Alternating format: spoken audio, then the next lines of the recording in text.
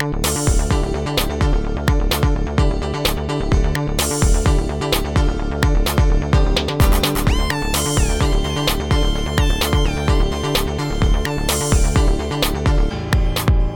to Calavici Fashion Cast, your place for all things fashion related to Quantum Leap, old and new series.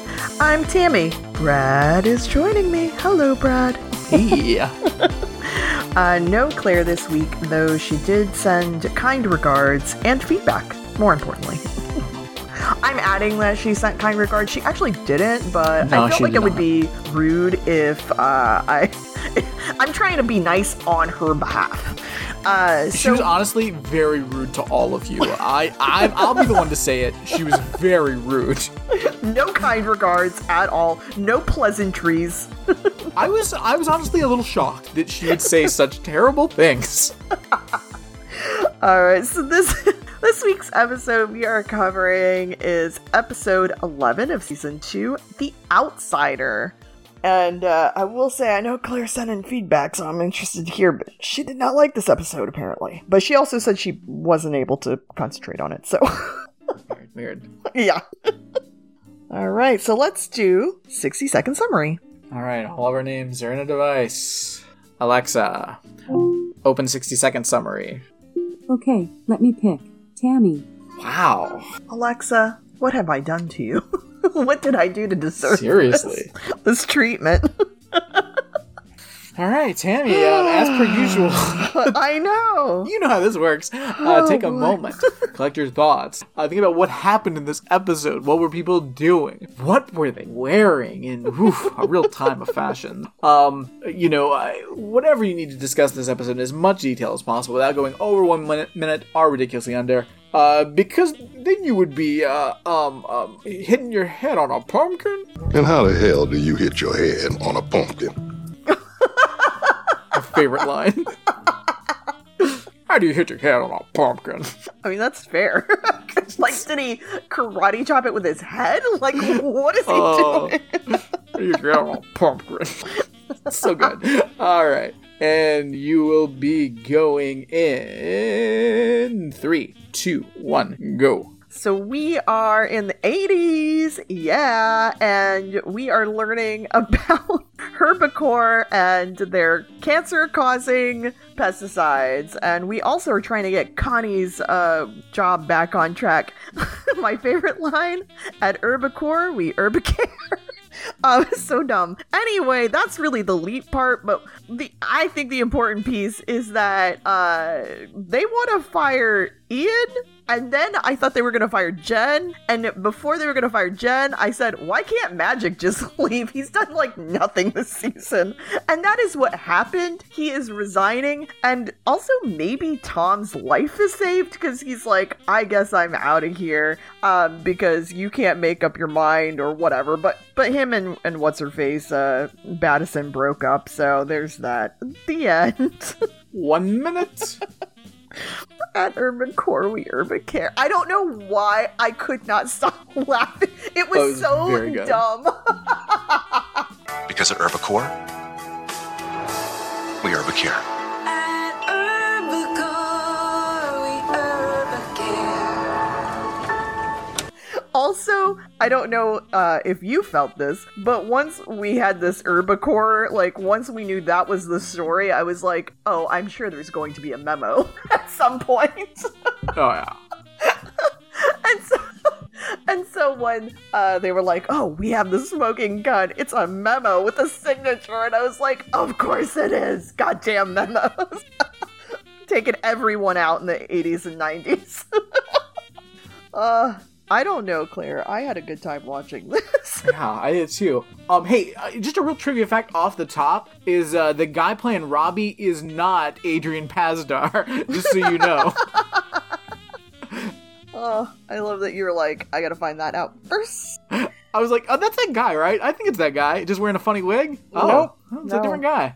Oh, just another one of those guys, huh? Just another one of those guys. So yeah, I had to do trivia this week since Claire's not here, so bear with me. One is that we do have an in memoriam at the end to Matt Dale, and I did find out that he was like a co-host or whatever, or the host of the Quantum Leap podcast, which was like it's been a big podcast. Like they have all the major like actors and stuff on that podcast, and so so they're in the pocket. They're in big quantum pockets. They're in big quantum pockets. They should have been on the chopping block along with Magic. But yeah, so apparently he passed away Christmas of 2023, and yeah, so that's sad. But I really was like, when they do the in memoriam, it's sometimes just like a crew person or something. So I was kind of like, oh, it's a podcaster.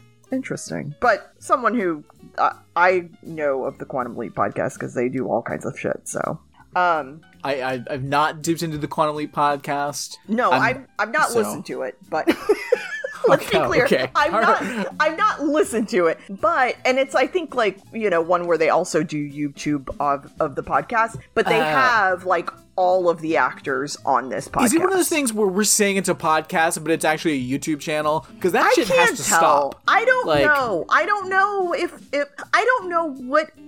Are we supposed to be like, oh, they videotaped their podcast and are putting it on YouTube? Or is it a YouTube show that they're making in audio form? Like, I don't know. Listeners, listen. You guys are listening to podcasts. That's how podcasts began. That's what they are. Like, you don't want to see this. We don't want to see this.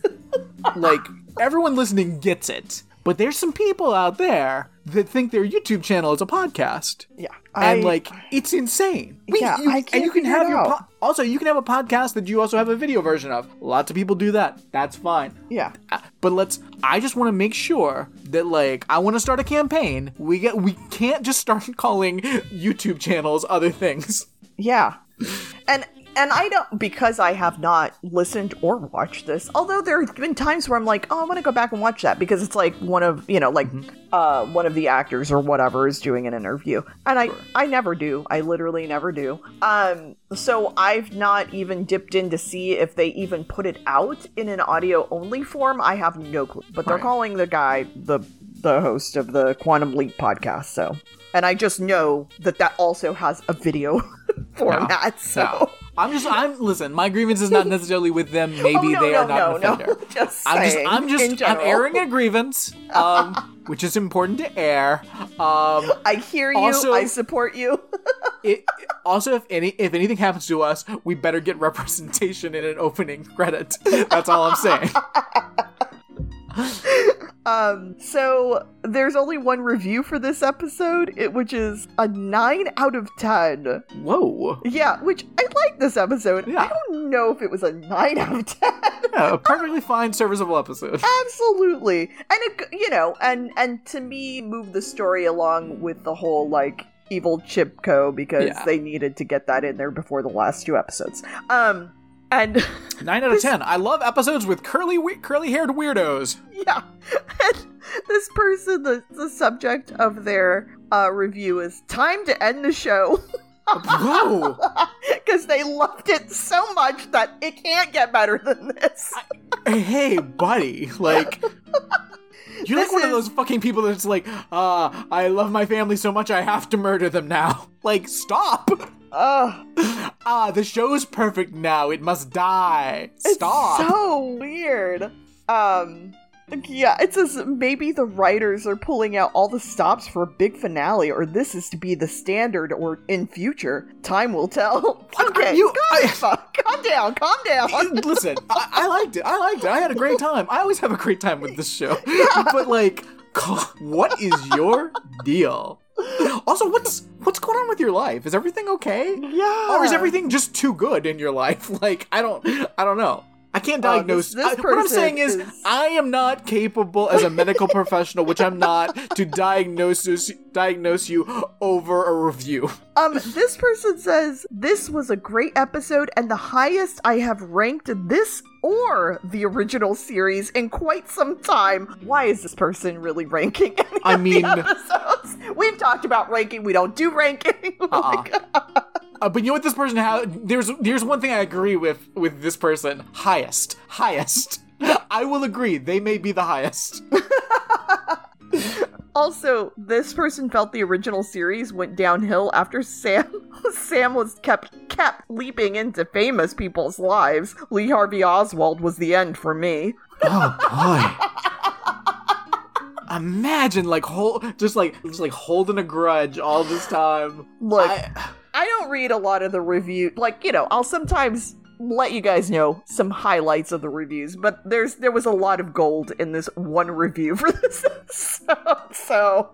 Has this person reviewed the hit new film Madam Web? Because I would love to hear what they have to say about that. Because right now, that's really the only thing living in my mind. So let me share with you some of the Quantum Leap trivia. Let's see. Oh, some of Ben's trivia. I thought this was fun that this person even cared enough. Hannah's phone number in 1982 is 415-174-5683.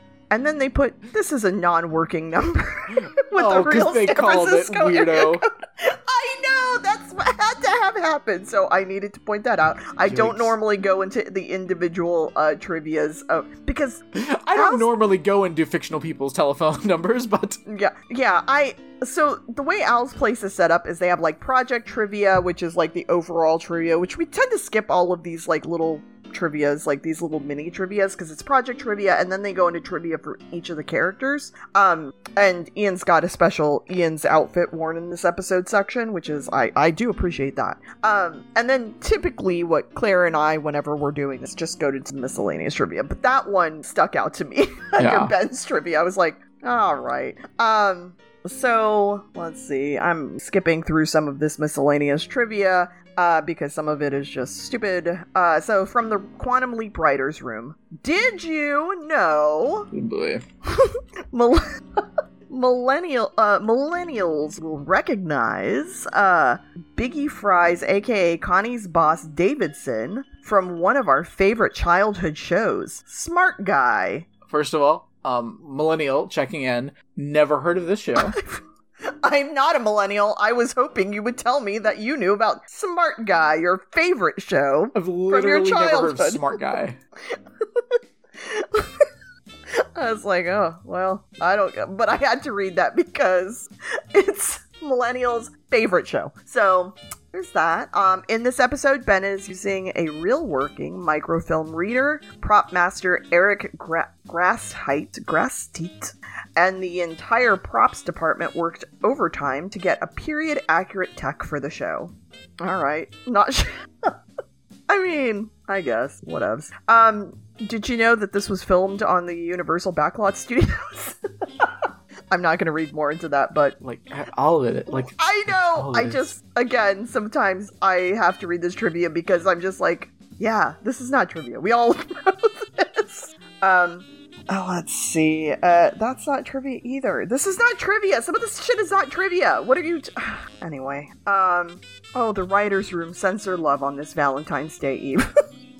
Okay. Cool. Did you feel their love, Brad, from the writer's room? There's too much say what, so I'm just gonna randomly pick things. When Ben reads through newspaper archives, he quips, "Can't Ziggy do this part for us?" Yes, it makes no sense at all that Ziggy can't bring up those same newspaper archives. They do make it seem like Ziggy can only work on one thing at a time. Yeah. So, that's fair. That stands in this court. The safe diagram Jen pulls up is not the same dimensions as the safe in the wall in Chet's office. Did you measure any of this? What are you talking about? How do you know this? A safe door would not pop open by striking it hard. You'd still have to turn the handle to release the latch no matter what. I thought the whole thing was that was the flaw of this safe. While admirable, saving thousands of lives at one time in 1982 would cause a major time ripple 40 plus years later that should have been felt by Ziggy, if not erasing some people from existence. Oh no, not No-Nose's kids again. Yeah, but they do that every week. Everything know. has ripples through time. And especially the further back you go in time. All that shit in the fucking Salem, that that completely obliterated, yeah, everything. Absolutely. Yeah, we saved an entire town of women. Yeah. We get no information on the backstory of Ben's host, Brian. Unusually, the focus is mainly on Connie. That happens sometimes. We don't get it. I mean, because even on the last Hannah episode, we didn't get a lot of backstory, like, other than the guy who used to be a cop. Otherwise, we didn't really get a lot of that guy's backstory either, because the focus was on Hannah and Josh and Josh's brother. That's not unusual, guys. Sometimes the host body for Ben is literally just a body to get close to the person he's supposed to help. So who cares about that person? So there's so much say what that those are just, again, I was just picking and choosing a couple at random. So those were them. Some of them, I'm not sure what the deal is with these people. All right. Brad, do you want to go into yours and then we do Claire's voicemail? Sure. All right, so then what was happening on the day of this leap? Guys, it is October 6th, 1982. Nice. Love having an actual date. It's great. So happy for you. It was wonderful. Wonderful. As we all know, dummy website. I just can't. Yikes. Some people that have birthdays on this date that aren't this year, but are still on this part of the website for some reason. Let's see who we got. Oh, Jeremy Sisto. I forgot about him. Oh, yeah, that's a person who exists. Yeah. Is he a creep or something? Or does he just, like, have creep vibes? I think he just has creep vibes. I don't think he actually ends up being a creep. I think he just plays one on TV. There's some of those people that it's like, I'm not gonna be surprised. Yeah. I just want to put my chip on won't be surprised. Or great actor, but who knows? A lot of people go under the radar for a long time, Kevin Spacey. Seriously. So, other people, Elizabeth Shue, Amy Jo Johnson. Oh, Power Rangers. I was like, why is that name familiar? One of the few Power Ranger names I know. Yeah, it's like the only Power Rangers name that anyone knows. Because, like, literally everyone my age had a crush on her, and I was like, why are you guys watching this show? This looks dumb as fuck. I can't. Yeah. Melvin Bragg. I enjoy Melvin Bragg. Also, on this day, William Butler, on this actual day, the keyboard player from Arcade Fire was born. Okay. So, that's a thing. All you music heads out there. Yeah. Also, I don't know if I've seen this section on this website before, which I always love, a new section. People that died on this day. Oh my god, why? But not necessarily this year. Just on the date of October 6th, Bill O'Reilly. Oh. Is he dead? What if they're just expecting him to Am I crazy? Bill O'Reilly's not dead. Why is he listed that on this website? Why did they list? He's not dead. Why are we getting our hopes up? I'm like, I just saw him say something not that long ago, right? He's not dead. No, he's not dead. What the fuck is this? Website? Maybe you should just stick to things that you don't know. Guys, don't try out a new section on your website if you can't do it. Man, can you believe for nothing? Can you believe that Bill O'Reilly died on the same day as Betty Davis, but in different years, even though he's not dead? Oh. Maybe they meant his career died, because that's a thing that's definitely dead. Yeah, maybe. Weird. Also, on this date, Egypt celebrates National Day, our Victory Day in the October War, 1973. So, I mean, am I gonna celebrate a victory against the state of Israel? Always. Always. Fuck those genociders. Also, in Ireland, it's Ivy Day, formerly honoring the Irish revolutionary Padraig Pearse. Okay. Don't know. Maybe I'm support, maybe I'm not. Don't know. I was gonna say, I am ambivalent. Because it says formerly honoring, and then it's like, we're honoring a revolutionary. I love a revolutionary, asterisk. Don't know what I got. I need more specifics. Maybe I'm for it, maybe I'm against it. I definitely have a strong feeling one way or the other if I actually looked into it. Like I have a strong feeling against the state of Israel, which is committing a genocide currently, and has been for like 75 years. Yeah, like for so many years. So. Also, I love it. French Revolution Republican calendar. It's Donkey Day. Oh. The 15th day in the month of Vinditimara. I really thought you were going to say Vin Diesel. I was like, what is this that you're reading? What website is this? They're giving us fake deaths? They're giving us a Vin Diesel month? The French Revolution was big on Vin Diesel, and also Bill O'Reilly's dead.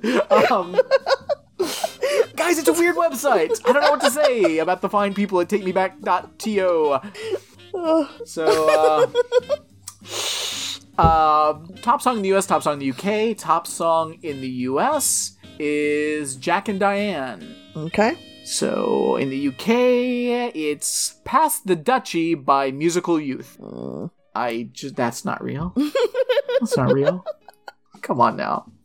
Come on. Let's just stop this pretending. I mean, that's not a real song. Bill O'Reilly's still alive. Listen, I wish that was a real song, and I wish Bill O'Reilly was dead, and I wish the state of Israel was never manufactured. But here we are. We have to live in reality. Also, films. Guys, we got some movies, and I'm very upset Claire's not here. Because number one at the box office... E.T. the Extraterrestrial. Oh my god. Yeah. Claire. Oh, it's your fave, man. It's your fave. Number 2, An Officer and a Gentleman. Number 3, Amityville 2, The Possession. Oh. Number 4, Fast Mod at Ridgetime High. Wow. 5, Best Little Whorehouse in Texas. 6, The Incubus. 7, Pink Floyd The Wall. Oh. It's a wild time at the movie theater. Yeah.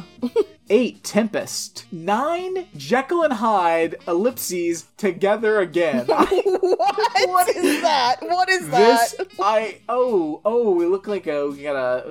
looks like Steve Martin's in this? What am I looking at? What? Wait, is it a crime, potentially?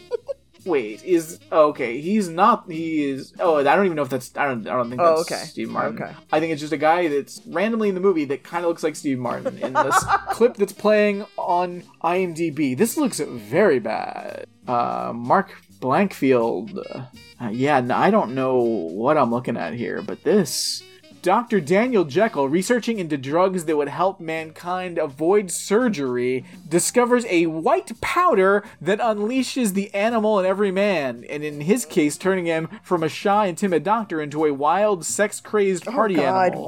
Why? To the delight and dismay of both his rich fiancée and stripper girlfriend. Oh my god. Oh my god, there's so many things. Why are there so many things in this one, synopsis read to me? Yeah, this looks bad. This looks real bad. Well, I'm glad I didn't know about that movie, that it even existed, and I'm glad that my memory sucks and I won't remember it after this. Yeah, what is this? Go back to forgetting. What the fuck? And the poster, is psychotic. I just want to say, the poster for this is psychotic. Hold on, I gotta fucking... Okay. I'm sending this. You just hold the fuck up, because I have to put it in the chat, because I have to force Claire to inadvertently see this at some point as well, because it's very upsetting. I like when we just send Claire random shit. It's my fave. It's my fave. What is this? It's a real toot, is what it is. It's a real toot. Oh, toot. My god. This looks like a card from a real weird playing deck. Oh, and I'm sorry, I cut off the fucking tagline here. The comedy that examines modern living through chemistry. No. No. They told Dr. Jekyll to take his amazing scientific discovery and shove it up his nose. So he did. And it's him with a stethoscope up his nose. It's also not how you put things in your nose. It's a stethoscope. Yeah. Like, is your nose going to hear the problem? What is happening? It's a real toot. It's a real toot because he makes Dr. Jekyll cocaine. Like he invents cocaine. I guess. Like I don't. What's the difference? Oh my god. So that's number 9. Number 10, Poltergeist. How is Poltergeist below this movie? I mean, I guess because this movie's new and Poltergeist is like in its 11th week. Okay. So, okay. Well, yeah, I trust. It's this isn't going to remain number 9. No, it can't. I can't. Number 11, Rocky 3. Number 13, Night Shift. What else we got? 16, Annie. 17, Star Trek II, The Wrath of Khan, in its 16th week. Wow. So, yeah, so that's some movies. Guys, there's some things on TV. Again, the 80s. I'm very upset Claire's not here, because on CBS, we're showing 7 Brides for 7 Brothers. Whoa. Oh, this is the TV show. What? I don't know if I ever saw the TV show. No, I didn't either, but I do remember discovering that it was a thing when we covered this, but yeah, it's an episode of the TV show. Also on Alice, Filthy Rich, Dynasty, and a show called Tucker's Witch. Okay. And the episode was The Good Witch of Laurel Canyon. What the fuck is this show? Rick and Amanda Tucker investigate a series of murders involving women in elevators, dubbed the Elevator Murders, after a woman comes to their office claiming she knows who the killer is. I'm sorry? Sorry, what? It's a comedy detective series. Oh, of course it is. Tim Matheson and Catherine Hicks. Oh, that's a good cast. I like that. Operate a private detective agency in Laurel Canyon. Amanda is a witch who possesses psychic powers. And other powers. And just random other powers. She's a witch. A psychic witch, also other powers, cool, helps solve cases. However, as Amanda is not fully in control of her powers, her witchy exploits often lead the couple into trouble. I mean, how is this not a hit? Only 12 episodes? What are you talking about? Oh, and this was the pilot! Wow. Ted Danson was in it as well, in the pilot. Wow. I don't think I've ever heard of this. No, of course not. It was only 12 episodes. Yeah. Man, cool. I was a little child at the time, so yeah. Wow. Yeah, so that was on. Also on NBC, we had Facts of Life, Family Ties, Quincy, and a show called Real People. And I was like, what the fuck is Real People? What is Real People? So I did some diving. What is Real People? Oh, boy. This was a TV series. After That's Incredible from 1980 surfaced, with the same format as Real People, Mad Magazine summed it up well in their parody show, That's Incredible Real People. It's basically just people doing shit that are interesting. Like, it's just real people is the fucking premise of the show. Real people. Okay. So it's not famous people, it's just real people. And it's like, I don't know, like, basically human interest, like, bullshit, but, like, I was trying to find some episode descriptions, and here's one. Okay. Now this was from 1980. This was season 3, episode 17, Doodah Parade. Okay. There's a staring contest. There's a special family, pro plunger, gigolo convention. What? Twiggy / hang glider, typos / eating out, and psychic weightlifter. I mean, this just sounds like a random collection of random shit. It's someone scrolling through TikTok. Exactly. Before we had fucking YouTube and TikTok, we had this fucking shit. We had Real People. We had Real People, the TV show, episode The Doodah Parade, which then I had to see, what the fuck is the Doodah Parade? The Pasadena Doodah Parade is a popular, farcical, and flamboyant parade held in Pasadena, California, about once a year, usually in the fall or winter. Although in recent years, it has moved to the nearest Saturday to May Day. Like, this is a fucking random-ass parade that doesn't even have a specific time. And also, I was like, actually love that it doesn't have a specific time. And like, when filming it, I was like, oh, is this like a coded, like Pride Parade before there was a Pride? No, it's not. It's a Doodah Parade, Brad. It's a Doodah Parade. conceived in 1978 by several friends, including Peter Apanarol, Ted Wright, Charles Skip Fennell, Corky Peterson. All right, if we got a Skip and a Corky together, oh boy, no thank you. As an irreverent alternative to traditional formality of the Rose Parade, I mean, what are we saying? It's just a kooky parade. It's a doodah parade. The official band of the parade, Snotty Scotty and the Hankies. No. Like, are we sure this is not a pride parade? Like, you got Hanky shit in there? Like, what are we doing? Oh my god. Corky Peterson was the first Grand Marshal. Well, Corky, you came up with this thing and all of a sudden you're the Grand Marshal. I don't even understand. Oh, apparently there's doodah parades in other places now, too. The event has been copied by Columbus, Ohio, Ocean City, New Jersey, and Kalamazoo, Michigan. Okay, now, a doodah parade in Kalamazoo just sounds appropriate. Like, let's have all of our goofy name shit in one place. And let's actually pick a day for it, too, alright? Not this could be fall, or winter, or May.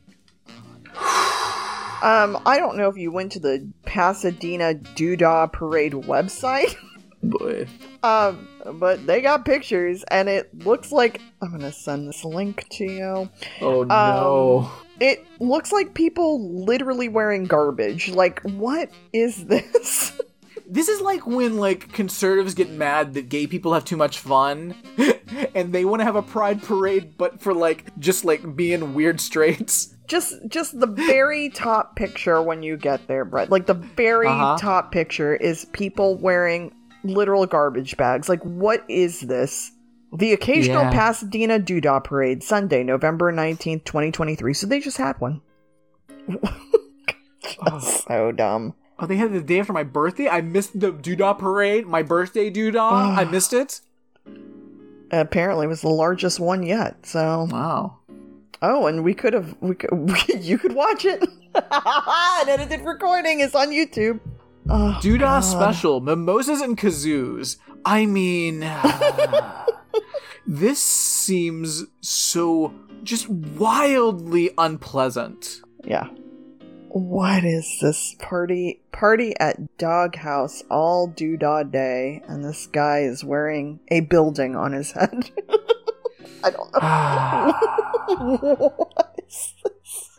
I think this is some kind of response to a gay pride parade. I think it's straights being weird, right? I guess. Because they were, like... It's that or just people want another reason to get wasted, which I don't know why we always need to find reasons. Like, just do it. Like, I don't understand. Yeah. But I feel like there's... It's very... I don't know. There's something I don't like. There's something sure. off-putting in a direction about it that I just feel is... There's something under the surface of this that I don't understand. There absolutely could be. I have no more information than everything you at about this point. has a weird vibe to me that I feel like I'm missing a piece of the puzzle. If only there was someone with the powers to connect it all, like a Madam Web, if you will. Guys, if you haven't seen, hit new film from Sony's Dr. Michael Morbius universe. Madam Web, it's a movie, and it's dumb. Brad, this parade is put together so haphazardly. Parade tips. The Doodah Parade has no marching order. So they don't have an order of when people come out in the parade. So find a place that makes you comfortable. But remember, it's first come, first serve. So to me, that sounds like an order. But anyway, if you are concerned about your spot, come early. Think about what is fun in front and behind you. If you're a band, you'll probably want to find a place that's not in front of or behind another musical group. Entries have been really good at figuring this out. We will also have volunteers helping in this area. Keep in mind, we want to avoid leaving trash behind, like their clothes, because they literally are wearing trash. Old crowd traditions are hard to break, but those coming to watch a parade will see signage about this too. You know how this is fucking terrible. Everyone can get as much into politics as they want. There is no limit to how deep you can fall into that rabbit hole. Sure. Now, if you find yourself leaning on a leftist side, and you're willing to call yourself a communist. Okay. I embrace you. Cool. Absolutely. I'm with you. Hello, when comrade. People start getting very specific, when you really get into, when you start calling everybody a tanky, and then you like get into like which flavor of Maoist third worldist you are, like those people, they put off a vibe that's so upsetting. I can only describe it as Doodah-esque, and that's what I'm getting here. There's something about this that it's like you're way too in your own thing, and there's something about it, and you've got some motivation for it that I don't understand, but I don't trust, and it makes me inherently uncomfortable, even though we might or might not agree. Well, I don't like the haphazard disorganization of this parade. I do not like it. It's like an anarchist thing, right? Like, it seems anarchist adjacent. It does, but to me, it still, like, sits in that we just want to drink all day and have basically permits to drink in public. Like, that's what it feels like to me. Like, this is just an excuse to drink in the street, which, fair, I guess, but then just fucking call it that. Like, what is this, like... But I also think they're probably into, like, a weird drug, like a very specific weird drug, and they're gonna try to have a threesome with you, like, in a weird way. Like, I don't know. Everything about this is off-putting. So I'm in the gallery, because why am I doing this to myself? From 1997 to 2000, so a whopping 3 years, there was the briefcase synchronized drill team who walked in the parade, and it's just a bunch of dudes wearing suits holding up briefcases. Okay, there's comments, by the way, there's comments on the main page. Oh no. I did not see comment. I didn't look at the comments. Oh, do this! Exclamation point. Oh no. A couple of decades ago, I marched in too! Exclamation point. The LA Free Clinic organized a group, and I was a volunteer, comma. So I costumed and marched as the Herpes Fairy. No. I carried a sign that said, "Be careful what you spread." The first year I threw candy, but fights broke out over the cheap candies, so the second year I threw confetti. No grabbing battles. Participate, comma, and build amazing memories! Exclamation point. Hope to see you there! Exclamation point. Okay, after you told me that story, why would you go there again? That's the thing. You dressed as a herpes fairy, people got in fights over shitty candy, and you can't wait to be there again. Something's wrong with you. Yeah. I love this is what we've covered on this podcast episode so far for no reason. I'm so sorry. I know we spent way too much time, but that was a rabbit I mean, hole guys, listen, I knew there would be a lot of diversions. Down. No, this is not that. I expected I would just be talking about Madam Web constantly throughout this episode. I was not expecting to go this deep on the Doodah Festival. In what you've told me about Madam Web, I mean, if Madam Web is connected to everything, Madam Web has been to every Doodah parade. I mean, her web connects us all. Exactly. Never let us forget. Her web connects us all, much like the Doodah parade connects us all. Oh my god. Yeah, so that's happening. Okay. Back to you. Brad, why don't you play Claire's voicemail? Let's see if Claire can get us back on track. Claire, what's your Doodah thoughts? You got some Doodah thoughts? What's going on? You gonna talk about Madam Web? What you talking about? Let's find out. Hello, lovelies. So, Quantum Leap, I didn't like this episode. I thought the writing was really bad in this one. Like, as soon as that farmer's wife appeared at the start and was like, I was like, oh, it's going to be an Erin Brockovich pesticide stuff. And nothing in it, I don't know, nothing came as a surprise to me in this episode, which was a Oh. Oh no. What happened? To me in this episode, which was a Oh no, it's just cut off. Oh. So Yeah, I guess that's no. it? Alright. Well, you know what? That voicemail came as a surprise to me, so... Yeah. Claire, did the Doodahs get you? What happened? Happy Doodah Day, Claire. No. So nothing came as a surprise to Claire. So Claire is not Madam Web. Her web does not connect us all. Yeah, I mean, I do feel like, I don't think that makes it a bad episode, but I absolutely, like, they were playing off of Erin Brockovich, but they weren't focused on, like, them necessarily being the catalyst for this change. It was also to save Connie's job. So we didn't have a bunch of lawyer scenes or any of that stuff. We just had Connie, honestly, being a badass. I really like Connie.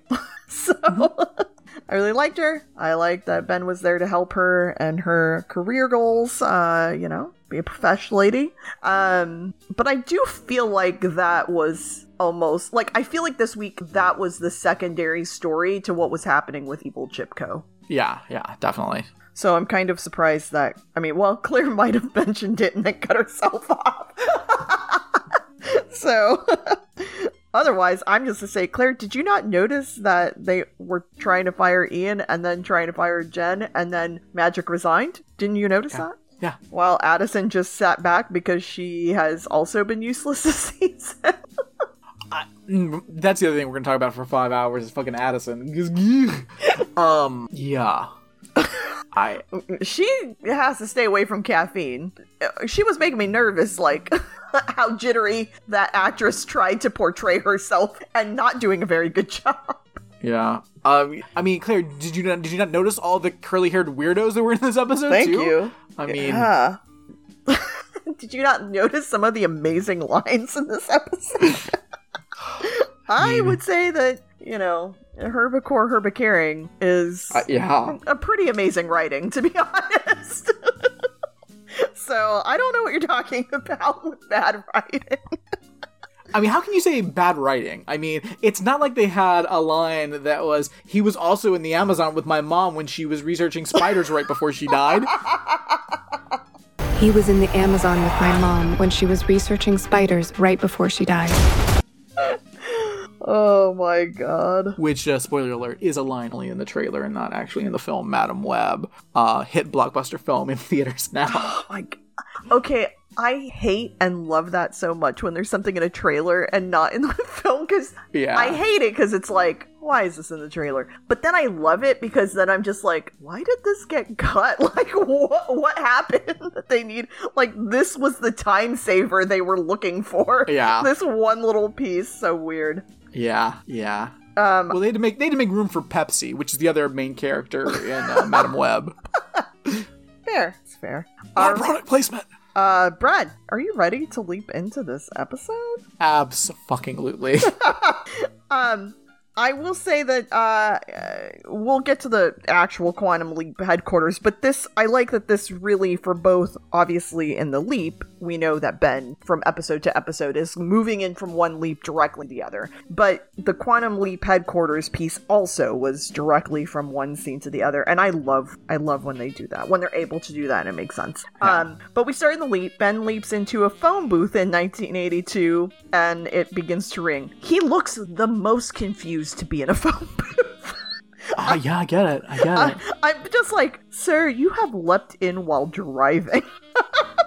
I get that it's a little disorienting, but I don't know if you should be this confused that you're in a phone booth. He just seems to look around like, what is this contraption? A phone booth in general is confounding. Yeah. But anytime that a phone is ringing in a phone booth, yeah, I think it's weird. More creepy, right? Yeah, because it's only really a thing that happens when a serial killer's calling, right? And we get a creep calling for sure. Because he shuts the door and answers, and a voice tells him, they know. Ben says, they do? It's great. And the voice says, of course they do. You talked to a suit at Kaplan, didn't you? I told you to keep your mouth shut. It's too late to be sorry. People are gonna die now. Their blood is on your hands. Sorry. I tried to be dramatic. I couldn't. But this guy was totally dramatic. And then they hang up and Connie walks up. And she's a news reporter, and they're going to be late for the thing they're reporting on. And so Ben follows her and checks out his press badge, and we also see him check himself out real quick in a window, and he is Brian Conway.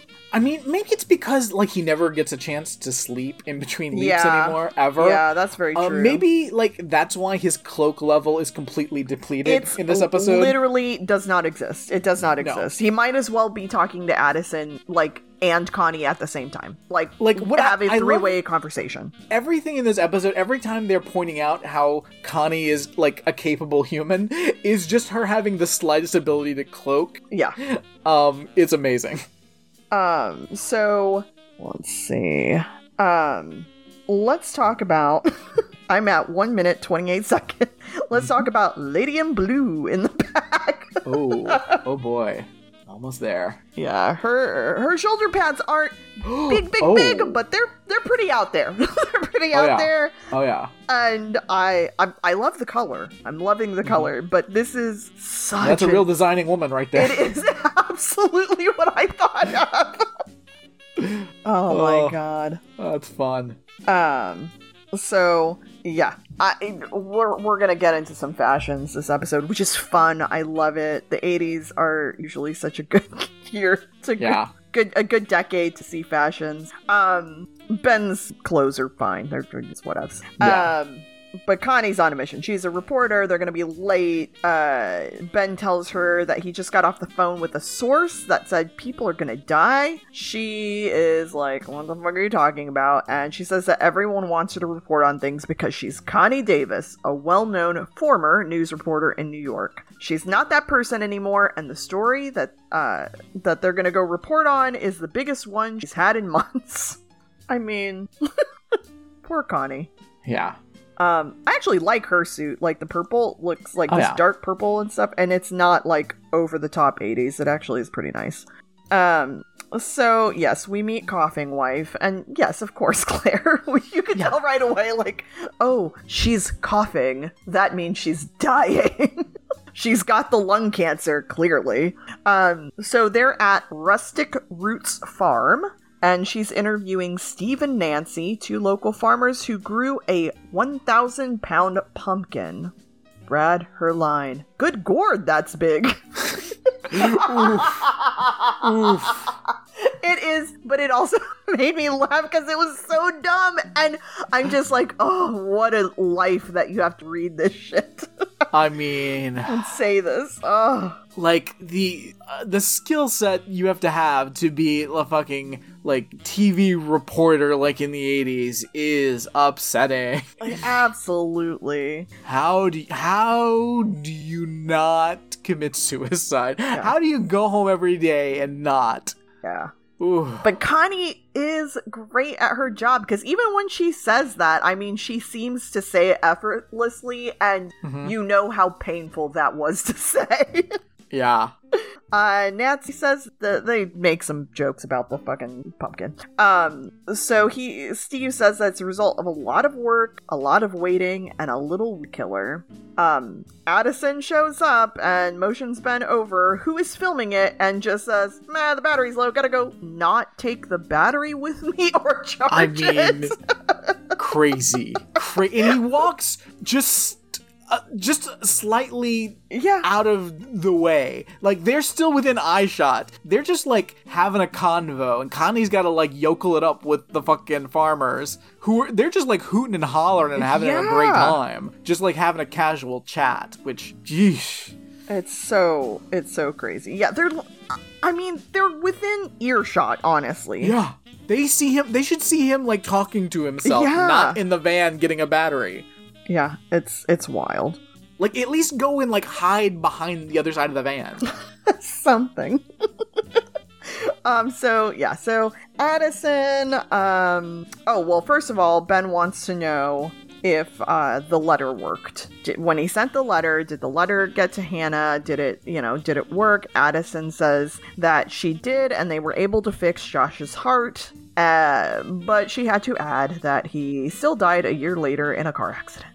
I mean, that's still a year. Yeah, absolutely. Like, and so, like, people I don't know why fucking next die. time... Like, people die. Yeah, and send another letter next time you're further back in the past. Like, hey, on this date, he's gonna be in a car accident. Like, you can just keep doing this. Yeah.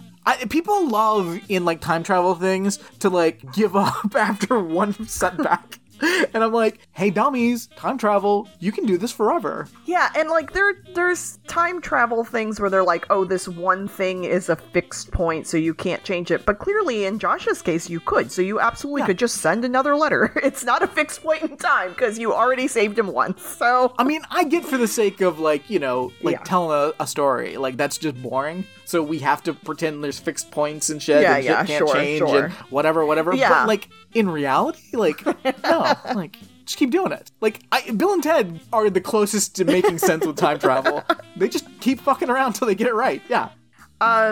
So Ben wants Hannah's phone number, and Addison looks it up for him and asks him to focus on the leap. Also, why doesn't he, ask, hey, when I call her, what's she up to right now?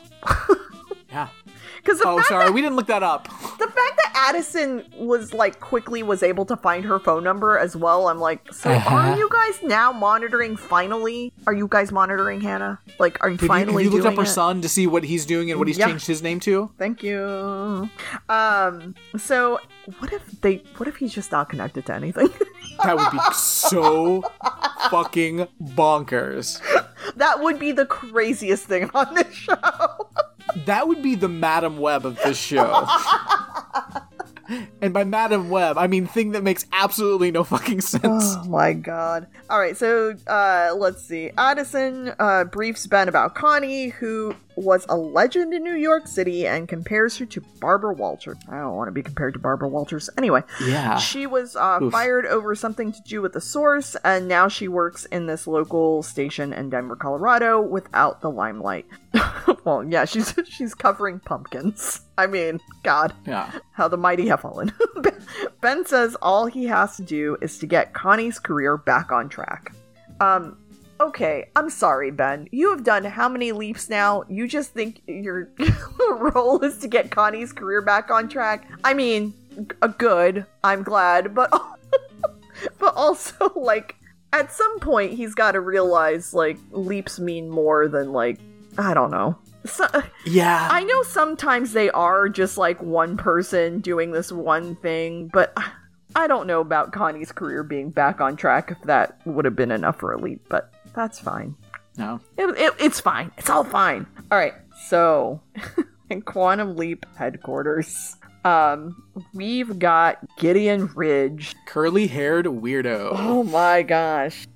He's an evil guy in, everything he's him playing with this little thing, the little dusk thing, is oh my god, please stop. He is sitting in Magic's chair at his Magic's desk. I mean, the most villain-coded shit. Oh yeah. he's doing the t-shirt and jacket tech bro thing. He's got the sneak. He is so evil-coded. It's cute. And this actor's having so much fun. I mean, I'll say this for him. He always does. Yeah, he really does. One of our great character actors, James Frain. So... Hope he's not a creep. I hope he's not going to cysto it. Alright, so he's in there with Magic and Ian, and he says, all I'm saying is that I developed an advanced microprocessor that is my technology, and I let Ian borrow it, and now they won't give it back. I mean, how would you like it if someone just took your stuff? Is this what happened? I don't know! I'm so we had Evil Chipko be the centerpiece for 3 episodes at the beginning of the season before the strike. And I'm just what? I don't remember a lot of this, so I don't know. I wanted to go back and check this because I'm this does not seem like the same story we had earlier this season. Yeah, because the way he's saying it here, it's almost like he knew what it was being used for, and I thought the whole thing, too, with Evil Chipko is it was, a secret thing. Well, but he's also saying, you stole this. And I'm what are you talking about? Yeah. From my understanding, until I watched this episode, is Ian went to Evil Chipko and was I need a chip that can do this. Yes. I'm not going to tell you what it's for. I'm not going to tell you it's for a time travel project because I can't, because, time travel, and you're an evil company, and obviously shouldn't be going to outside companies with time travel things, because we got to keep that in-house, because it's the government, and it's time travel. Those are two things. Yep. And that's why it was secret, is because you were going to this private, unaffiliated company, and that was why it was a big secret, because you shouldn't be doing that, because it should all be in-house, but we didn't have the ability to make this thing, so you had to go to them. Yeah, and the government wasn't approving any funding to even do any of that, because they had shut the project down. Yeah. Yeah, because you were doing this on the sly, like, it didn't go through the regular checks that, like, just a chip would have to go through, like, to make sure that it doesn't have spyware or whatever on it. Yeah. But even though I really feel like Ian and Jen should be able to figure that out. Thank you. But whatever. It took them entirely... I know we talked about this one originally when we watched those episodes, but I remember talking about how it took them way too long to figure it out. Yeah. Like everyone's bad at their job. Yeah. But now it's like and again, maybe I need to go back and check on it. Hopefully I'll have time before the finale. If not, we'll catch up on it, I guess, next season? But yeah, and who knows? Time travel. Maybe everything changed because Ben did something. True. Yeah. I mean, there's a real get out of jail free card with this show. But I don't know. Or maybe, maybe Madam Web went back in time and did something using her psychic powers. I don't know. Like, it doesn't seem the same, but whatever. Yeah. Previously on Quantum Leap. So I was looking into her code, and I found something seriously wrong with the quantum processing chip that your boss built for me. You needed someone to make you the most powerful chip on Earth. I introduced you to my boss. That's the extent of my involvement. I know, but the chip is transmitting Ziggy's code out of HQ, presumably back to him. Okay, the good news is the most that he can get is the AI, okay? Unless you find Ben, there's no way he'll figure out that Quantum Leap is related to time travel. Wait, did you find him? What do you want? My employer provided a prototype under the condition that you would share any data you collected while using it. I will deliver what I promised, okay? But right now, I need that quantum chip reactivated. It is an emergency. I'd love to help, but the chip requires authorization codes every 24 hours to stay active, and seeing as how you locked us out. You were stealing data. No, we were collecting that which we were entitled to collect. You made the deal, Ian.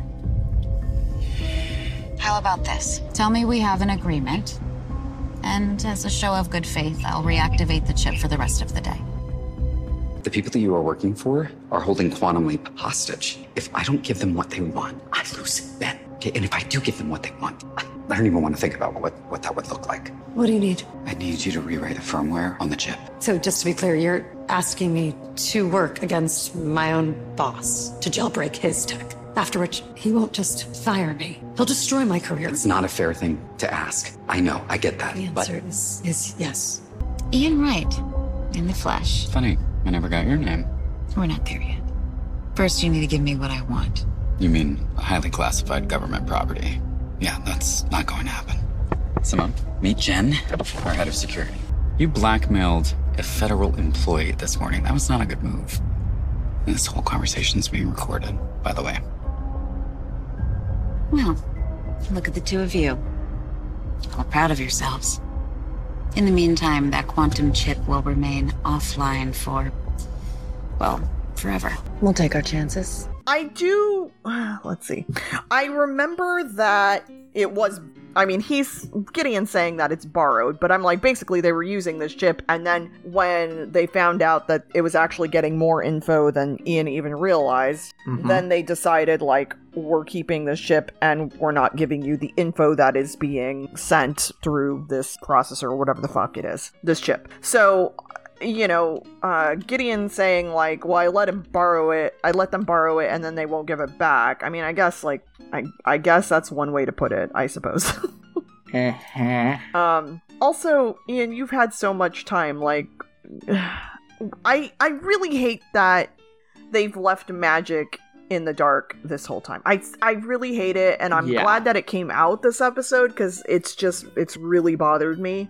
And also, I know Jen has been telling Ian to tell Magic, but Jen could have just told Magic herself. So, anyway. It's a problem on TV shows in every genre, is like, people just keep way too many secrets that it's like, just fucking, one person just needs to say something. And in real life, not enough people can keep their mouth shut, so this wouldn't happen. I'm sorry. People are just bad at keeping secrets. But in TV shows, they're amazing. They never say anything to anybody. All right. I can tell you who doesn't like it, the Pentagon. They think that my tech is very valuable, more valuable than all of you, I'm sorry to say. I love that line as well. Yeah. Yeah, but Magic is like, yeah, I don't know what's happening. I'm trying to understand. And Gideon says that Ian stole the quantum chip, threatened his representative Simone. I do remember that, and that was super fun. Turned Rachel against him. I mean, and now he's like holding Rachel hostage. I don't even know. Poor Rachel looked like the most scared. And continued to use his chip without his knowledge and without Magic's knowledge as well. Did I leave anything out, Ian? Ian cowers and says no. Gideon gets up and says he's got meetings, but he trusts Magic will sort all this out, and just in case someone from the Department of Defense will arrive in the morning to make sure Magic does. I don't even know if I had put it together that Tom was part of the Department of Defense. Like, I know Tom was part of the government, but I'm like, I don't know what part of the government he's in. Yeah. So there's that, but that spoilers, that's who ends up coming. So after Gideon leaves, Magic is fucking pissed. As he should be. As he absolutely should. Because this is not just you not telling your boss something. This is like someone who you help them like through even their like recovery from like a use disorder. Like this is, I would go as far to say I don't like saying when you know places say workmates or you're like family. No, fuck that shit. But they are as close to family on TV as anybody. Yeah. And it's some bullshit that they left Magic in the dark. And absolutely, he's fucking pissed off. And he also probably knows, like, I don't know how I can help these people. So, he tells Ian to leave and log out of every terminal. He instructs Ian to speak to no one until after their meeting. So Ian leaves and is like practically in tears. When Jen comes in, Magic tells her as well and says this time there will be consequences he can't control. Jen tries to apologize, but Magic says get out of the office. I mean, fair. Like, yeah, I'm so upset over how all of this went down because it just didn't need to go down this way, and I hate it. Everything about this is dumb, and yeah. I mean, it in the end, when Magic resigns, I'm like, maybe that's why they didn't give Magic a lot of shit to do this season. I mean, and that's the thing that's kind of over this episode. It's like, I you know, and I wonder, like, is it because, you know, Ernie Hudson's, you know, off being a Ghostbuster? He's busting them ghosts. He ain't got time for this. He's busting ghosts, and now he's got to be busting ghosts. You know, doing a press tour for that. Maybe when they're supposed to be filming the next season. I don't know. Oh yeah, true, maybe. But I mean, I don't know. But I'm like, it's not like we just set all this up just to have an excuse to get Ernie Hudson off the show, because like, we've already had to wait for Ernie Hudson out of the show. Yeah. So I don't know. But it's yeah. Yeah. Because I don't clearly we just at this point of our recording, we don't know if there is going to be a season 3 yet. Nothing's been confirmed. But if they do, like, I don't know, maybe we'll know more after the next 2 episodes, I would think, but I don't know how they're planning on setting this up, so I don't know if this is like a ruse to get Magic out and then somehow in season 3 it's like a way to get him back in. I don't know. No clue. I got some. We'll get there when we get there, but yeah. Alright, so we're back in the Leap. Ben is talking to Connie after the pumpkin story. When they're going back to the news station. I just think the pumpkin story is funny. Anyway, he tells her that she is so much better than these small town stories, and she says that this is just who she is now. Okay, it's Denver. First of all, it's not a small town. No, it's not. First of all, a TV reporter in the 80s is like a big deal. Like that's a huge fucking thing. Yeah. So Ben goes back to the van to get a tape he forgot. He hears something. I was like, is this a spooky ghost situation? Well, at first he says he thinks it's Addison, and I'm like, Addison doesn't make a bunch of sounds when she comes in. Yeah, also, I noticed that because there was a shadow, and it's like, well, Addison doesn't have a shadow. If the internet told me anything. So he tries to go call Hannah. He gets an answering machine. He just hangs up, and he is faced with a man wearing a ski mask holding up a gun. The man says, I want you to leave this story alone. He pulls trigger. There's no fire out of the gun. He said next time it won't be empty. And he hits Ben with the gun, aka the pumpkin. How do you get hit in the head with a pumpkin? And how the hell do you hit your head on a pumpkin? So funny. Love it. It's so good. It's my favorite line in this episode. That guy's amazing deliveries. I mean, he was amazing in Smart Guy, the show that every millennial watched. Man, we loved it. We were always watching that show. So while Ben and Connie talk about what happened to him in the parking garage, that's when Davidson asks what was going on. And then we get the pumpkin line. So good. And how the hell do you hit your head on a pumpkin? And of course, Davidson is like, oh, this story does not add up. Ben asks Connie what happened in New York, and she is just like, no thank you, I don't feel like talking about that. He says, Ben asked, what if this source that I have is the next Watergate? And she just rolls her eyes and says, yeah, every reporter wants a Watergate, but few want to do the work. She tells Ben to do the work, and maybe in a few years he'll get his big story. So is this like the path to become an on-air personality, is to be the cameraman first? I swear at one point she also calls him the producer. I'm like, he calls himself a producer. Okay. He's like, you're gonna need a new producer. And I'm just like, that's not what you were doing though, right? Like, I'm like, this guy looks very young. Like, he's a young camera guy. Now you've made yourself a fucking on-air producer? I mean, weird. I know like newsroom, like those titles are like slightly different. Sure, I guess. So like a producer at this level isn't necessarily, but it is a jump. Yeah. It's wild. I was like, I can't keep track. I just assume he's just the cameraman. I don't know what's happening. Absolutely. He's a young, new, fresh-faced camera guy. Yeah. So Addison comes in as Connie walks away, which is great because Ben can't seem to cloak his shit. So good thing Connie walked away. Seriously. She says, why are you always covered in blood? Ben shrugs, says, I don't know. See, look, Claire, I get that you didn't care for the writing for some weird reason in this episode. They had some amazing lines in this episode. Yeah. The correct response should be, I don't know, maybe because my hologram wasn't warning me about the guy about to hit me. Nobody was apparently watching me on the monitors that you guys only watch in awkward times. Sorry, it was Meduca's shift. Yeah. So Addison says she knows Ben's face and he's distracted.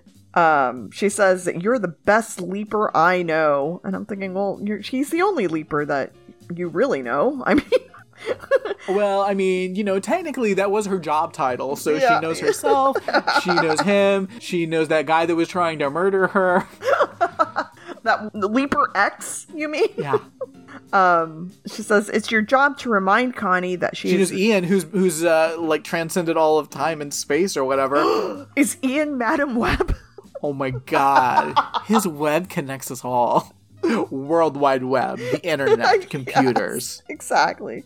So Addison says it's your job to remind Connie that she is a damn good journalist. Addison surprises Ben by saying that if she hadn't joined Project Quantum Leap, she wanted to be a journalist. Okay, well, hold up. What she says is, if I wasn't here, she says, if I wasn't here, I would want to be a journalist. Addison, if you weren't here, what you would be doing is training murderers for the United States. Thank you. Yeah. Because that's what you were doing when you weren't there. Yeah. You were training people to murder on behalf of the United States that's actively supporting a genocide. So, that's what you would be doing. Yeah, no. When she said that, I was like, what a fucking liar. Absolutely no way. No.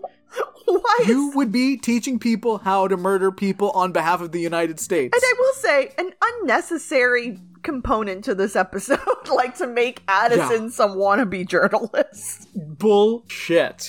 Yeah, Addison wants to be a journalist. Sure. Yeah, absolutely. Absolutely. Definitely. Yeah. So just like I want to be a fucking homesteader living in a cabin and like farming my own food. Yeah, definitely. Definitely a thing that I would actually do in any reality. Yeah. So Connie's number one rule was do the work. So Addison said, then let's get to work.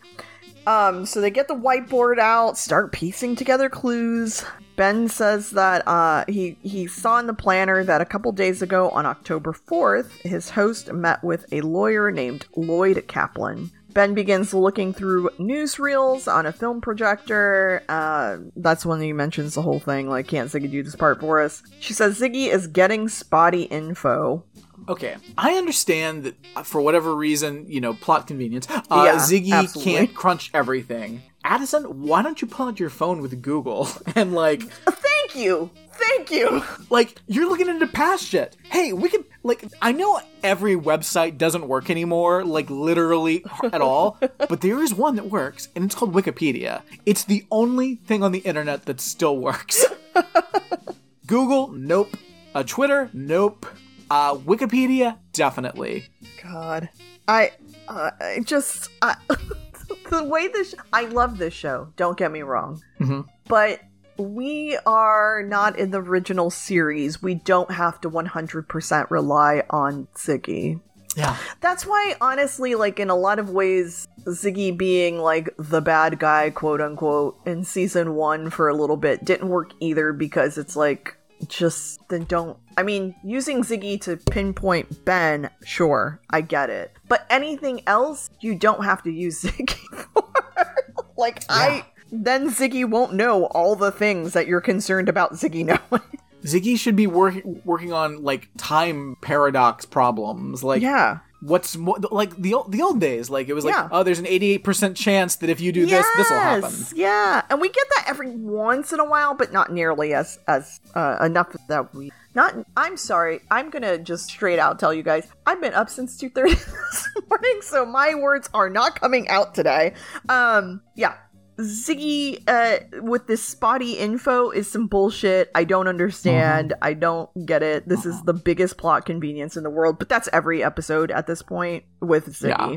And I feel like they're almost downplaying Ziggy being a thing. They maybe bring Ziggy up once an episode.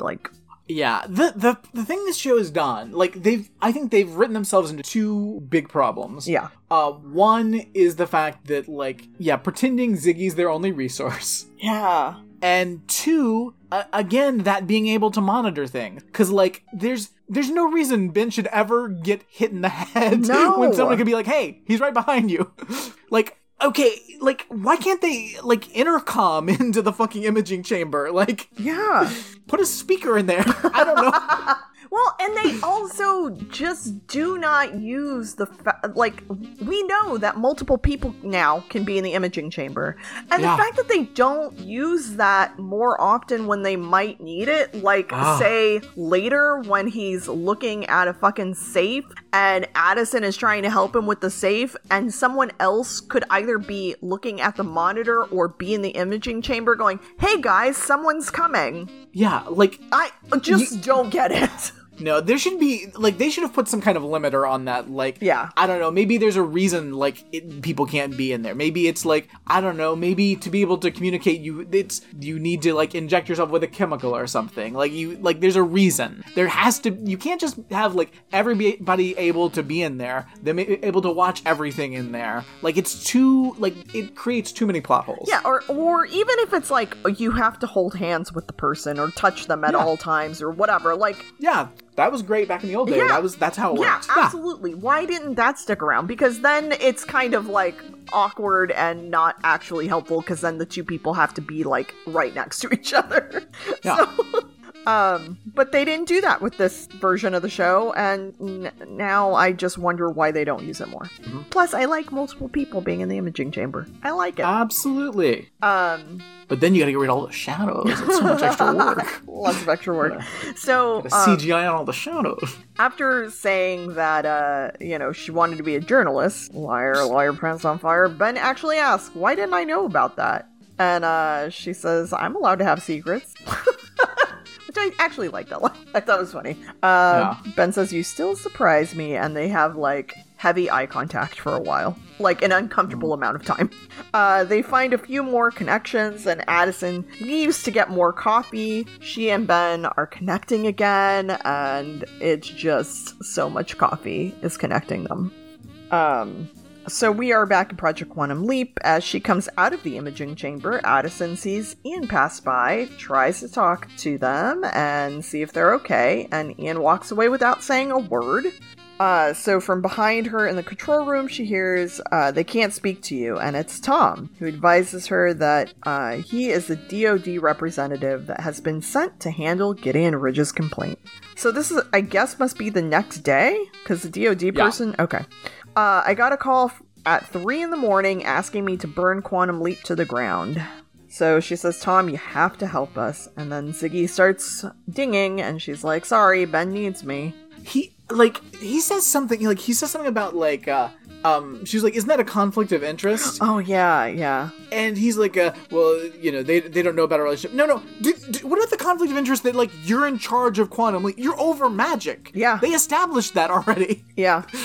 Yeah, so he's not a impartial DoD person. Yeah. He's this is his project. Yeah, I mean, honestly, the conflict of interest is that you're dating someone who reports to someone that he reports to you. Yeah. That's actually the conflict of interest. What is the paperwork you guys had to fill out for that? Yeah. They act like he's not. He's there because this is under his command. Yeah.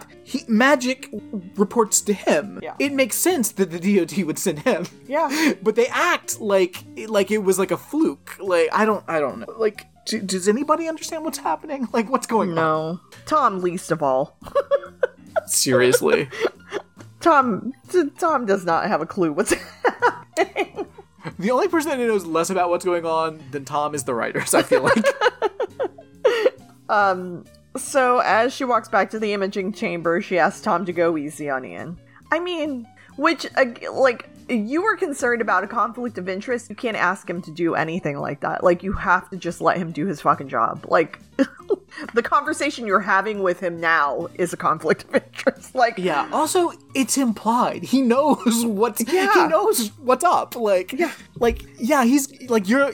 Of course, he's. Yeah. I do like when he talks to Magic later.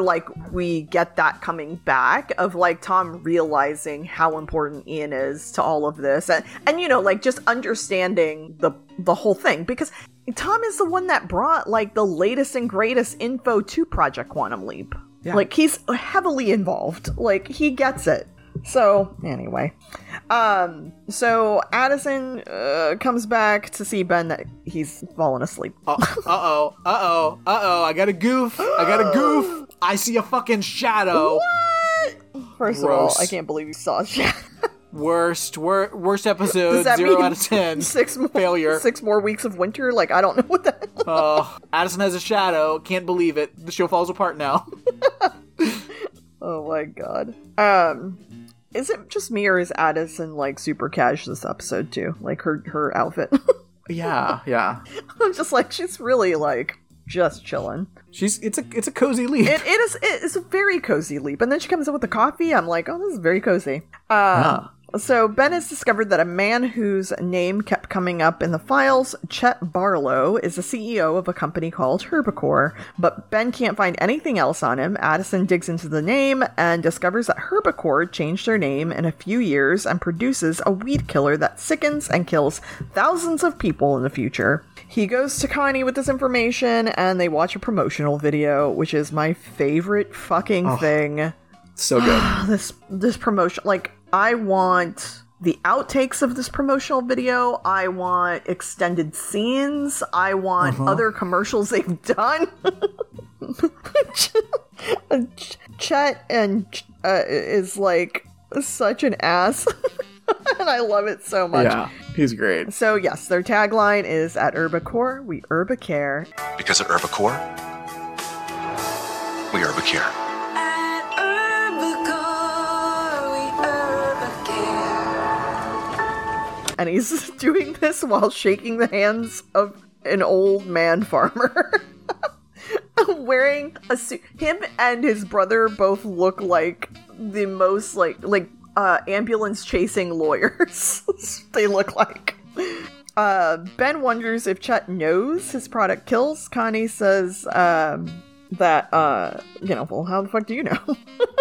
He responds that his source claims that over the next several decades, the product could cause thousands of cancer cases. Connie runs a trace on the payphone Ben used at the beginning of the leap to find out the mysterious caller. Like, Connie just has all the things. She knows all the things. And I love her. I discovered that the source is the CEO's brother, Robbie, who is also in that commercial, but kind of like cut out. Oh, there's a great bit where he like steps forward like he's about to speak in the commercial. It's so good. And Chet just talked right over it. It's so funny. Yeah, it's in this background. The background, they have these mountains. It's amazing. Like, I love it. It's great. It's great. Claire, how did you not love this commercial? Alright, so Connie says that Robbie must be the whistleblower and is too scared to talk. So he reached out to news stations. She suggests that they go and find Robbie, and Addison helps locate all the likely lunch places around the Herbacor office. Davidson stops by and asks Ben, how's the head? Does he speak? Every line he says is great. I fucking love him. How do you get his head on a pole? Yeah. So yeah, because Connie just speaks right over Ben. Because Ben can't handle his shit. Like, Connie can already tell. No. Like, besides the fact that he's in the body of a young cameraman, like, Connie could tell, like, this dude is not, he doesn't have it together. So he folds. Oh yeah, I lived it too. Because once Davidson says, "Does he speak?" Connie says, "Oh, he just likes staying behind the camera," and Ben just folds his arms, like, "Yep," and just shakes his head. He asks what they're up to, and Connie says nothing. And Davidson just walks away because he's thinking like, nope, I'm gonna nope my way right out of this. I don't know. I don't think I want to know what's happening. Love it. I love it. Connie says that they should keep the story between them for now. Connie and Ben find Robbie outside at lunchtime. He asks how they found out who the caller was. Robbie says that he will speak with them off the record. And they're curly-haired weirdo number 2. Oh my god, the curliest of hairs. So curly. It's rough, guys. Yeah. If it was raining when they filmed this, the frizziness that would have been on set, they wouldn't have been able to tame it. I can smell the perm chemicals. Yeah. So their product had produced lung tumors in lab rats they tested, but they tested it on farmers anyway. There's a memo that did the math, apparently. Pulling the product is expensive. It's cheaper to settle with any potential victims. Just fucking terrible. I hate it so much. Robbie is very nervous to be seen with Ben, especially since his brother Chet now knows that what Ben looks like from his meeting with the Kaplan lawyer recently. Robbie says he's been seen people disappear and that they need a smoking gun, otherwise Herbacor gets EPA approval and they'll go to market at the first of the month. So they're like on a quick timeline here. Robbie gets in the car and drives away with a license plate. Of course, we need to see the license plate. That comes back, but it's got the Herbacor license plate. Connie says he's right, they need evidence, and Ben notes that Robbie called their product Herbacor and remembers the name from the pumpkin farmer's report. And he's like, I know where we can get the evidence. So Ben warns Steve and says, hey, your wife is like fucking sick. Ben comes on real strong with Steve. Oh. He comes on like an absolute fucking lunatic. Like, zero cloak, just, like, guns blazing. It's so weird. Yeah. Like, practically runs into them. I will say Connie's outfit is terrible here. Oh, absolutely. It's such a nightmare. I was like, oh, girl, you look good earlier. I don't know what they did to you. They really 80s you'd up this for this one. It's not good. Also, what is this wife's name? Whatever her name is. She also is just like the most 80s, like, pregnant woman. Yeah. So thankfully Connie is there because she smooths everything over and says, look, by talking like a human. Yeah. Nothing crazy. She doesn't do anything crazy, or she's not lying to them. She's not doing anything, like, out of the ordinary. She's just talking to them like a person. That's it. Unlike Ben, who, I don't know what Ben was thinking. And Ben and Addison are like, wow, she's amazing. Yeah, I'm like, Ben, you came in like you were ready to murder them if they didn't help you. They got out of their truck and you started raving about fucking soil samples and cancer and chemicals. Like, you fucking came out of the gate like Alex Jones. Yeah, he was definitely gonna start talking about lizard next. Oh, yeah. I need your soil samples because you're turning the frogs gay and you gotta stop using the herbivore because that's Yep. So, because of Connie, they're able to get soil samples, and Connie's also going to give the wife, like, the number of a really good doctor to meet up with. While they're there, Connie gets a call about a big accident downtown, and Davidson wants her to cover it. So they get to the scene and discover the car explosion has happened, and all they found was the remains of a wallet and a watch. That already, like, super sus. Yeah, if there's still parts of a car there, but not bones. Yeah. Like, there was too much car to not have bones. The body didn't just evaporate and leave the car. Wait, did someone snap and then, like, he disappeared? Like, seriously. What the fuck? It looks like we got another one of those Thanos crashes. So as they're filming, for a moment, I was like, are they live streaming this? I don't think you could do that in the 80s, but, like, when we see it later, like, the video of it, I was like, what is this? But it's just the tape that Ben has. So Ben notes that the license plate is the Herbivore license plate, so it's Robbie's, and Connie freezes on camera. She walks away from the scene and says, I'm sorry, I can't do this again. At the station, Connie tells Davidson she's done, and she reveals that this isn't the first time a source has died because of her. In tears, she explains that in New York, she forced a guy to talk before he was ready, and he killed himself.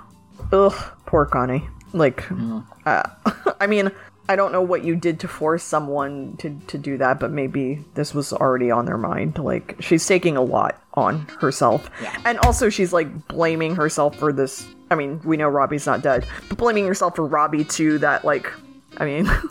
And I mean, even if Robbie had died, like, I think the world's a better place without Robbie. Like, nobody needs that curly-haired weirdo. No. Like, he's just a rich, like, douchebag guy that was okay with signing off on fucking death. Yeah. Until he eventually got a little bit of a conscience about it. Yeah. Well, that's just because Connie's that good. Yeah, clearly. She gave that man a conscience. But yeah, I mean, even if he had died, it's like, well, don't blame yourself, like, blame Chet, because clearly he would have been the reason. Yeah. Alright, so back at Project Quantum Leap, Ian gives Tom their official statement. Wright tells Tom that they are really sorry, and Tom asks Ian why they didn't tell him when he asked about the energy spikes. And this was like toward the beginning of the season. For a second, I was like, I didn't know you. Yeah. I didn't know you. I didn't trust you. Like, you were the government coming in to Project Quantum Leap. Like, your voice is too soft. It's unsettling. Yeah. Like, seems like you're hiding something. Like Jeremy Sisto. Right? Just so everyone knows, I did Google and nothing came up for Jeremy Sisto. Great. I'm glad. Not saying he plays an amazing creep. Yeah, he plays an amazing creep. I'm glad to know he's not a creep in life. But again, is anyone going to be surprised though? No. That's the thing. There's so many people that I'm like, I'm just waiting. All right, so the programmer Ian explains that Quantum Leap. Well, why are you doing this to me, transcript? I can't deal with this today. Just tell me who's speaking. The programmer explains. God damn it! Ian explains the programmer. Wild. I mean, they called Ian Wright earlier. Wright tells Tom. I know that that's Ian's last name, but like, why call Ian by their last name? We don't ever call him by their last name. No. Okay, Ian explains. Madam Webb explains. Yeah. Madam Webb explains that Quantum Leap was shut down once before and they were afraid of losing Ben again. Tom says that he understands why Ian did it, but it doesn't change what he has to do now. He doesn't have the authority to fire Ian. I don't know why he doesn't have the authority to fire Ian, but anyway. But Gideon wants his fan flush. He does. Yeah, he does. Yeah, he's in charge. I think they want us to forget that Tom is in charge. I swear the writers forgot what they wrote. Yeah. Let's see. Sorry, getting a little update. Sorry. I like this part. I like that Ian says, I'm not gonna fucking apologize for trying to save my friend. Sorry, not gonna do it. Yeah. No, and I love that like Ian gets realized like, listen, everybody else gave up. Yep. And I was like, no, because if like any of us were like trapped out there, you would want somebody to be doing this. Yeah. I'm like, yeah, absolutely. Yeah. Yeah, and I like this line that Ian says, I am so tired of feeling ashamed for doing the right thing. Also, bravo, actor playing Ian. We don't get to see like this much we haven't got to see this much passion from you for a bit, and I miss it because you do excellent. They are great. Yeah. And I like when Ian like storms out and says, and make sure that's in my statement. It's like, oh. Yeah, because Tom's like, you don't want to say this. It's like, all right, well, Tom, you could also just do whatever no one else is in there with you. Yeah. Like, write whatever the fuck you think makes sense. Anyway. Since apparently... Stop being a bitch for HR. Yeah. Like, get out of here. Since apparently you're not allowed to fire anyone for some reason. I don't know. Addison arrives to find Ben having a swig of whiskey. Poor Ben is like just such a sad sack right now. Addison tells Ben that she and Tom got engaged and unengaged, and it doesn't have anything to do with Ben. And she just says, I've been in reaction mode for a long time. I like this scene too. I really like when Addison is sharing with Ben, like, look, I just have not dealt or processed all of this shit that I have been through in the last couple years. Yeah. And and I thought she did a really good job at that in the scene as well. So she says that, her helping, like, she's starting to remember that being part of Quantum Leap was to help people, and that's who she is, and that's her purpose. And Ben says, yeah, I thought that was my purpose too, but in the end, I couldn't help Josh, and I got Robbie killed. Poor Ben. Ben, you actually didn't get Robbie killed, but anyway. And you did help Josh, so anyway. Also, again, the world would be perfectly fine if Robbie died. Yeah. Proven by the fact that when Robbie fakes his death, like, he never resurfaces and the world doesn't miss him. No, because Addison says in the original timeline he dies too, and I'm like, so he just gets away in the original timeline as well. Because nobody goes looking for him ever, because nobody cares. Got it. So Ben realizes something is off. So then we get this flashback. I don't know if it was necessary for us to see Robbie take off his watch and wallet, throw it in the car, but I love that they gave it to us. How did no one like clock the guy running away from the exploding car? Oh, so funny. The very suspicious curly-haired man running away from the car that just exploded. No one saw that? No one saw that? So funny. This is so like when that guy, like when that guy in the middle of New York, was like throwing like explosives, dressed up like Spider-Man, like 20 years before Spider-Man was Spider-Man, and like, Madam Webb took care of that. Guys, everyone see blockbuster hit movie, Madam Webb. It exists. Yeah. Her web does connect us all. Ben goes to Connie and tells her that Robbie faked his death and they still have a story. Connie says it doesn't even matter anymore. Ben convinces her, I know you want to give up on yourself, but I can't let you do that because this is your purpose. Sometimes things don't go the way that we want them to. People leave us, people die, but that doesn't mean you stop trying to do the right thing. The story's worth it, Connie. You're worth it. Big Connie pep talk. And it changes her because they do try and go find Robbie. Back at Project Quantum Leap, Magic meets with Tom and says, so is this the end of Quantum Leap? Tom says no. That he convinced Ridge the program is worth saving, but someone still has to go. Tom says it should be Ian, but it can't be Ian because they need them at Quantum Leap to work on the DARPA code. How did he convince them, like, Ridge, to, like, keep... Because... we don't know how much, like, Gideon Ridge knows about what's going on in Quantum Leap. Correct. Assuming that, Gideon Ridge is not another character that we've already met.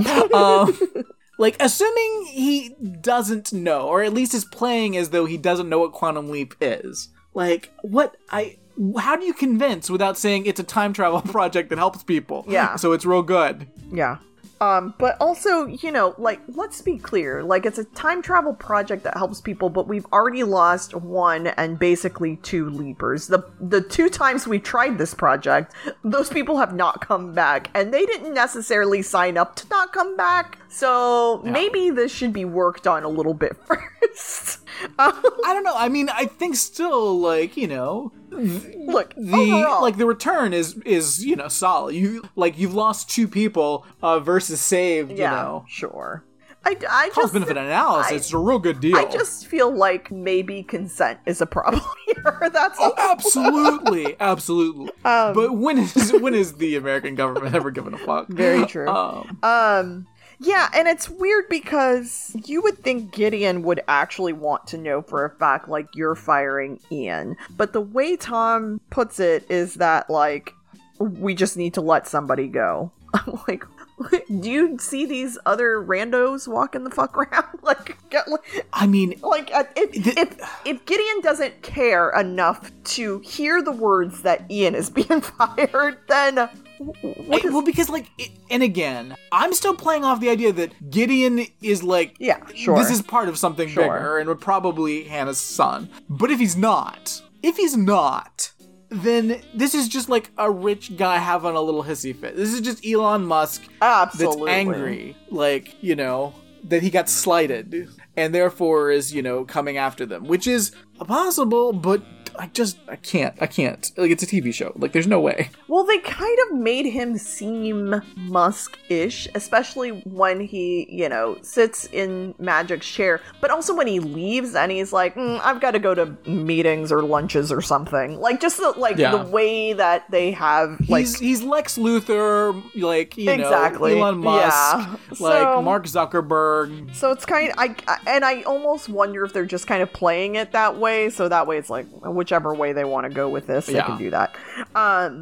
So Magic says, are you asking me to fire Jen? Tom responds that he wants Magic to do whatever he thinks is right. Ian and Jen, they stood by me through my darkest days. They're family to me, Tom. There's no Quantum Leap without them. And at that point, I said, I'm sorry, then Magic can go. Yeah. Because at the end of the day, he's the boss. I mean, right? Yeah. And he didn't even know what was going on in his own project. That's a problem. So I got, like, almost quasi-spoiled, like, right before I watched this episode. Whoa. Because I didn't watch it live. I ended up watching it the next night. And, like, I was just, like, as I was, like, downloading the episode, I just saw some article that was, like, original Quantum Leap cast member leaves the series. Oh my gosh. It just, like, as a headline, and, who knows if that headline's even real. I never even looked back to see what that article was. It was probably bullshit. Like, as all articles about any fucking TV show are. But I was like, oh, wow. So I just had that in my head going into this, and I was like, well, like, I mean, I don't know. I feel like they keep trying to get rid of Magic, so it's possible. So I kind of had that in my head that somebody was going to be at least, quasi-leaving. And maybe that played into it, because the whole time I was like, well, I mean, obviously it should be Magic. But then at this point I was like, well, they can't get rid of Ian, so that would be dumb. But they had me for a bit. Like, for a minute, I was like, are they really going to get rid of Jen? That would be some bullshit. So, I also thought they were going to get rid of Jen, but I said it out loud, was, why doesn't Magic just leave? Like, yeah. So I was all ready to be, like, very angry that they were getting rid of Jen. Absolutely. So I was pleasantly surprised and then thought to myself, oh, okay, I guess I figured it out. Yeah. But, I mean, when you think through it, it's very obvious. There's no other way around it. Yeah, but... it's very obvious. I think I was just kind of second and third guessing. Yeah, yeah. But we'll get to that scene, because it's, I got some questions. Yep. But... We'll get there. Okay, so at the... But also, why not get rid of it? Like, you just need, like, to fire somebody. Like, what about any of those randos? That's what I'm saying. Around? Like, literally, if they didn't need to give Gideon Ridge a name, because he, like, clearly didn't care if it was Bring in Paul F. Tompkins, let him do 1 hour of just having his little banker's box with his plant and his little miniatures. And, like, Maduka, I'm sorry to see you go. No. He gets, like, 2 lines. Notice I have not once said that they needed to let Maduka go, because absolutely not. I just want Paul F. Tompkins to get a paycheck. I love the man. I would love him to be a regular. But, you know. I would love they have to fire Maduka, but then they have to keep going to him, so we cut to, like, Maduka, like, in a Hawaiian shirt, like, you know, retired. But they keep needing his expertise. Which is what I could see them doing with Magic going forward, just calling it on him.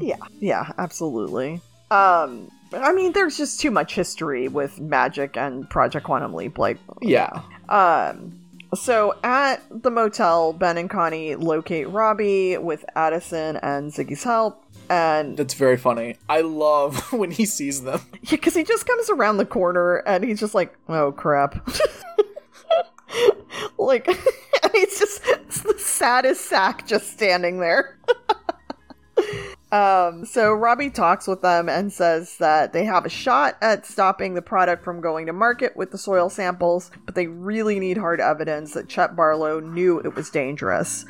So Ben says, we need a smoking gun, and I was like, here comes that memo. Because that's all they need. And asks Robbie if he has it, and Robbie acknowledges that yes, there's a memo, of course, stating that they knew about the dangers, and Robbie says it has the signatures. It's got Robbie's signature on it as well, which would destroy him. Which I'm just like, well, Robbie, if you already faked your death, like... No. I mean, doesn't that, like, help you, though? It's like, I had to fake my death to get away from my brother, because he was going to kill me if I, exposed this. Like, you're good. Yeah. Like, you got a reporter there that knows how to talk to people. Yeah. Like, that's her magic power, apparently. Like, do some spin. Yeah. So Connie says she isn't going to push Robbie to do anything he doesn't want to do. But she tells him no matter how far you run, you're never going to be able to run away from yourself. So Robbie tells her that the memo, like, Robbie has to change of heart immediately because it's Connie's talking, obviously. Right. Robbie tells her that the memo is in the safe in Chet's office. Connie meets with, so they set up this whole operation. This was like, I love this little, like, mini, like, situation that they've set up for Connie to come and interview Chet, and Davidson there as the cameraman. Absolutely. This is so good. So when they're doing the walking towards the office, because Addison's walking with them, even though she's a hologram, and I thought, like, this, because this is always, like, the problem with, like, the hologram, and, like, the same thing with, like the Star Trek holodeck. Like, that room isn't as big as reality. No. So I just want Addison to, like, have to, like walk into a wall. Because clearly she's got to reset at some point, and, like, She just walks back and forth, and then, so she's walking the opposite direction. Yeah, it's like when you use the Oculus, there's like a button to like recenter if you like need to like move around because your home is only so large. Like that's a thing you got to be able to have, and that's always the thing with like the Star Trek holodeck or the holograms on this show. It's like you don't have that much. You've only got as big as the room is. Maybe she's just like walking on a treadmill. I mean, that would be great. And I need to see it. We need to see it happen. Yeah. I would love that if they were just like, yeah, that's how this works. They're on a treadmill or whatever the fuck. And I would love it so much. And you know what? I gotta be honest. Not that it's a bad outfit. I just don't like Addison in a cash outfit. I like her more put together. I'm gonna say it. Absolutely. Connie's color combo, though. Oh, God. So 80s. Because it's like the blue suit and the red-ish, like, brick red top. It's, alright, so the whole setup is that Connie is going to interview Chet and, about, like, what's happening with, Herbivore. And, of course, Chet is all about it because he's going to be on camera. So, she also tells, Chet that, like, Brian, the original cameraman that he would have, I guess, known, suddenly quit and that something must have spooked him because, you know, something like a masked man hitting you with a gun with a pumpkin. Davidson acts as the producer/cameraman for their interview. Producer/cameraman. Anyway. Meanwhile, Ben uses Robbie's access card to get into Chet's office, and they locate the safe, and Addison uses the hand link to get a close-up view for Jen, who is helping them from the control room. See, this is when I thought it was gonna be one of those situations where they're, like, in process of cracking the code, and, like, Magic is gonna be like, hey, Jen, I gotta pull you in the office. Yeah, I'm glad, I mean, you know, convenient, but they let Jen finish this little piece out. Because we've done that bit before already. Absolutely. So, you know. So Jen figures out that this thing has a design flaw, and they just need to leverage the door by hitting it really hard above the dial. I love that. So convenient. It's good. Doesn't need to be crazy. Doesn't need to be this big safe cracking mission. Yeah. And I love Jen was all ready to, like, start, like, figuring out how to, like, you know, crack it. And she's like, oh, no, just hit it. Yeah. It's fine. This is easy. And I love that Ben just, like, immediately she says hit it, and he just looks around, grabs an award trophy off the desk, and starts hitting it. Whereas Addison's even looking at, like, what the fuck has just happened right now? So she hits it, or he hits it a couple times, and the door pops open. Ben gets the documents out of the safe and says that it's just like Robbie said. Of course, this one memo that's in the safe. Seriously. A voice behind him and Addison says, I thought Robbie was dead. And security guard Wyatt Lee Smith. And he's holding a gun to Ben, and Ben says, I almost didn't recognize you without your ski mask, but I recognize your voice and your gun. And Wyatt says, this time it's loaded.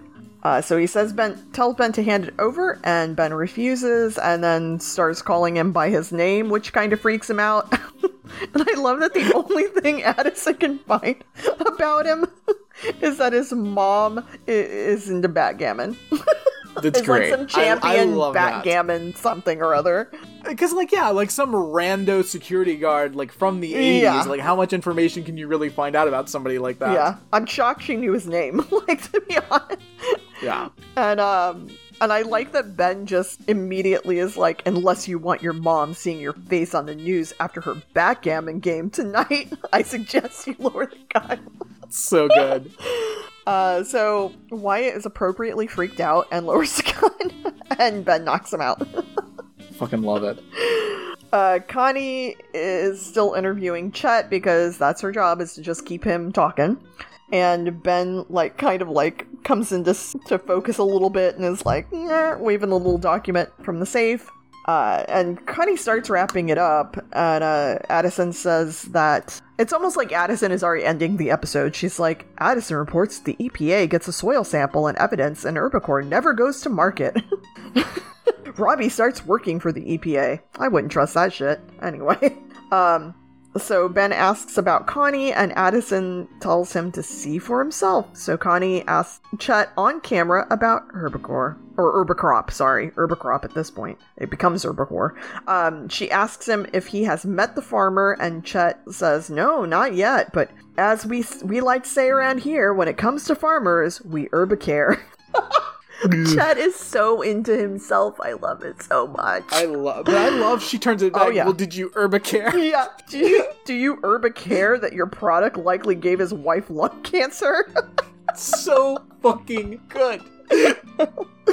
So Ben comes in and hands the document to Connie, and she reads the memo out loud, incriminating Chet, and then Ben leaves.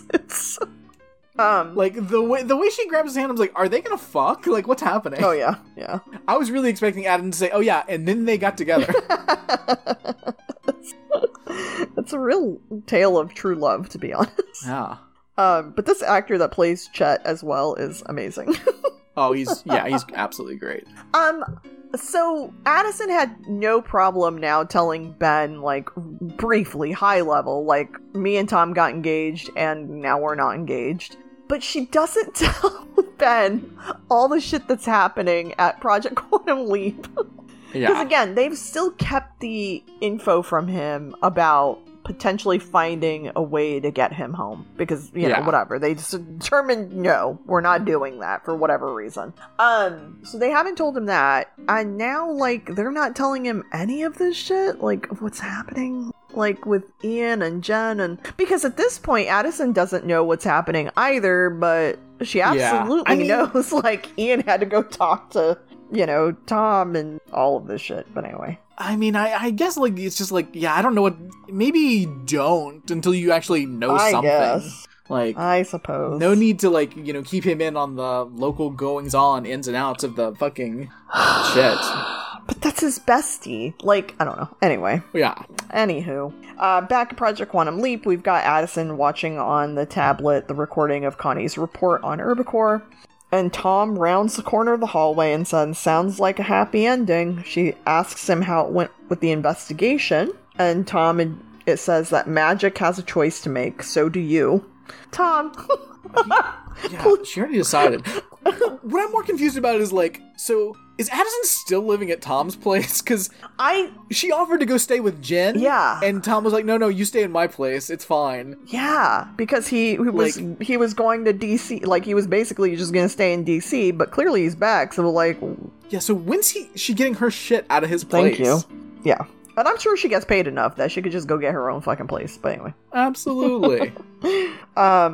So Addison says that she's sorry and kind of basically says, yeah, we're done. Tom is super sad about it. And he adds, you know what's funny? Working with time travel has made me believe in fate. Oh, Tom. They really give him the worst shit. Yeah, he has to say a lot of corny shit. He really does. We started dating because you lost Ben, then Ian found Ben, and I ended up here. I think we were meant to be together, and I think we were meant to break up. Okay. I still believe that you're meant to be sacrificed to time. What I, like, you know, Tom doesn't know this, but Addison breaking up with him saved his life. So... We'll see. I'm not sold yet. So he goes toward the elevator and Addison follows him, giving him a goodbye embrace. He says, you take care of yourself and you bring... Or he says, you take care of yourself and you bring Ben home. Jen goes into Magic's office. Magic says Gideon Ridge has agreed to drop all charges. He's letting Quantum Leap use his chip provisionally. Jen is shocked and says that's great. He says someone has to take the fall for what happened. Jen asks, is he firing Ian? Magic says, I can't fire Ian. We need them to bring Ben home. Jen says, oh my god, am I fucking being fired? Which is also what I was concerned for. Magic says, I know your heart was in the right place. I'm sorry I have to do this, but Gideon Ridge wants a head on a platter, so I'm giving him mine. Effects. Okay, Magic.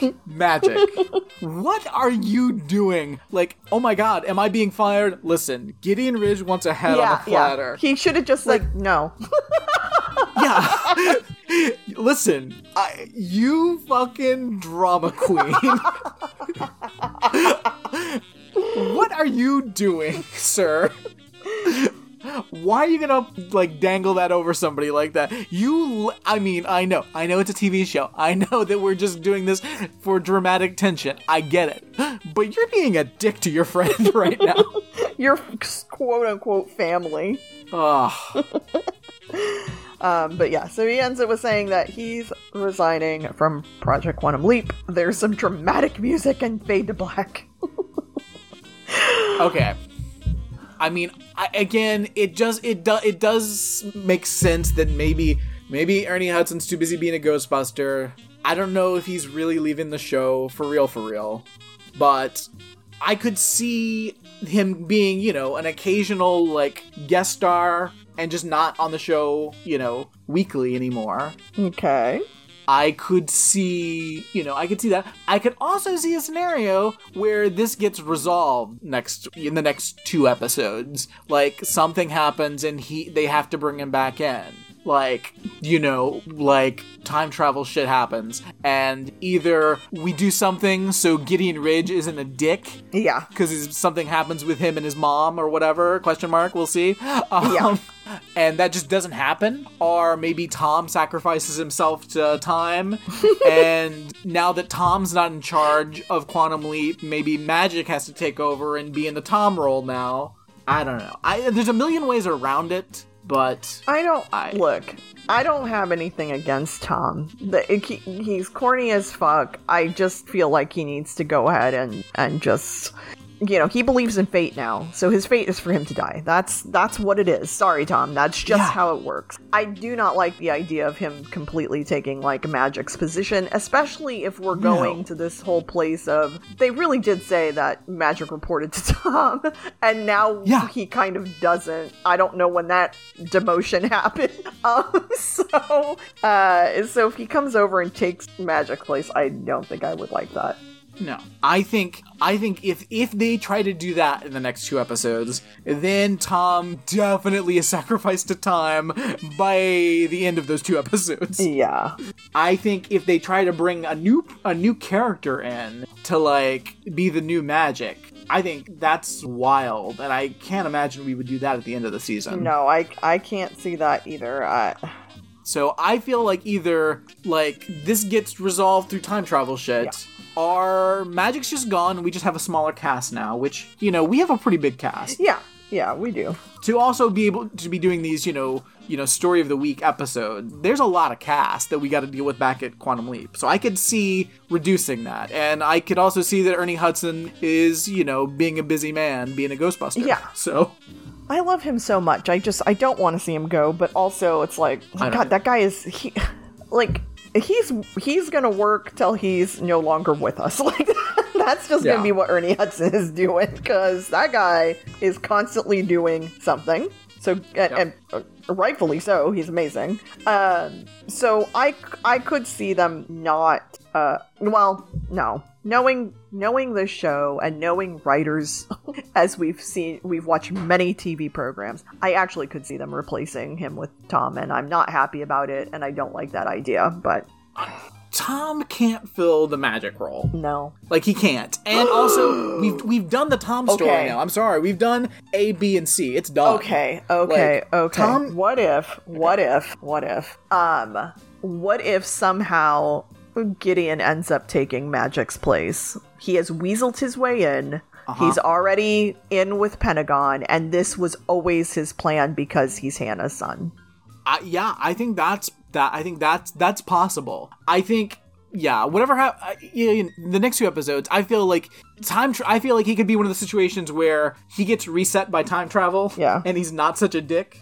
Yeah. Or we find out why he's such a super dick. So, yeah. But it's very possible. Like, because again, that's a solid character actor we've got, and absolutely, I wouldn't mind keeping him. Yeah, and I can't. And because he is, like, as far as character actors go, like, he's pretty much on everything. Like, I'm pretty sure. Yeah. And so I can't see them just using him for really part of one episode. I feel like he's got to be in here more. Oh, yeah. I just don't know if he's, like, a new series regular, or if he's the big villain we've been saving for the 2-part finale. Or maybe we haven't met Hannah's son yet, and it's not Gideon Ridge, and Hannah's son somehow becomes the new Magic. Like, he could be working for the DOD in some other capacity, and they just sent him over. Yeah, so like Gideon Ridge comes in to be the new Magic somehow, and then by the end of the next 2 episodes, Hannah's actual son, sacrifices Gideon Ridge to time, and Hannah's son is now the new Magic. Someone needs to be sacrificed to time. Listen, you don't say a line as stupid as time travel requires sacrifice without seeing somebody sacrificed to time travel by the end of the season. We've got a Chekhov's time travel situation going on. Absolutely. Well, that was... And the only person who really knows is Madam Web, because her web connects us all in theaters now. While my character in the movie may be able to see the future, I also can. And I know what the future brings. I know that when you see Madam Web, you're gonna love it. In fact, I think you're gonna see it twice. Dumbest movie of the year. Oh my god. All right, well, that was the episode. Best dressed, worst dressed. Oh boy. I'm just going to honorably mention designing women at the beginning of the episode. Yeah, honorable mention indeed. I think as far as like 80s looks are concerned, especially, I really like the outfit they put Connie in at the beginning. I thought it was well put together. It wasn't crazy over the top. Because I mean, look, 80s outfits absolutely were, over the top looks. Mm-hmm. But for an everyday look, most people didn't have shoulder pads and everything that they wore. And I felt like they went ahead and played into this is just a normal look because she's not a big time journalist at this point anymore. Yeah. And she probably just can't afford the shoulder pads at this point. Poor Connie. Or that lady in the blue took them all for herself. Yeah. So I'm saying best dress, Connie's first outfit. I'll accept that. Worst dress. Wait. What's Robbie wearing in that commercial? Oh, let me get back there. I know Chet's wearing something kooky. Yeah. I just scanned by and something caught my eye. Oh, yeah. Oh, man. Yeah, Robbie is wearing this, checkered, suit that is, real used car salesman guy. It's very upsetting. And that fucking curly hair is gross. Don't like that. Yeah, that suit is so terrible. Yeah, let's go ahead and say Robbie for worst dress. Sure. All right, who won and who lost? Magic lost. I'll sure. By the way, I'm just getting a message right now from Chris that he's apologizing for failing to send feedback. He could just send it right now, right this very moment.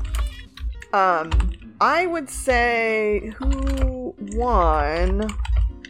I would love to give it to Connie because she got her shit back on track and she helped take down Herbivore. She herbicared enough to take down Herbivore.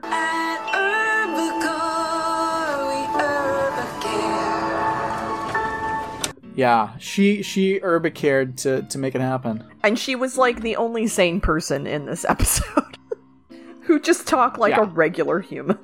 Her competence at being able to speak like a human, is really the web that connects us all. Exactly. Oh my god. Oh. All right, Brad, do you want to tell me what's happening on, I guess, the next 2 episodes? Well, I'm only going to read about the next one, because I feel like otherwise I could get into danger. Get in the danger zone. I don't want to spoil any. All right, so next episode, As the World Burns. Ooh. That's a good title. Yeah, it's a good one. Ben leaps into the body of a Baltimore firefighter in 1974. I'm concerned. Are we going to have an actual date, or is it just going to say 1974?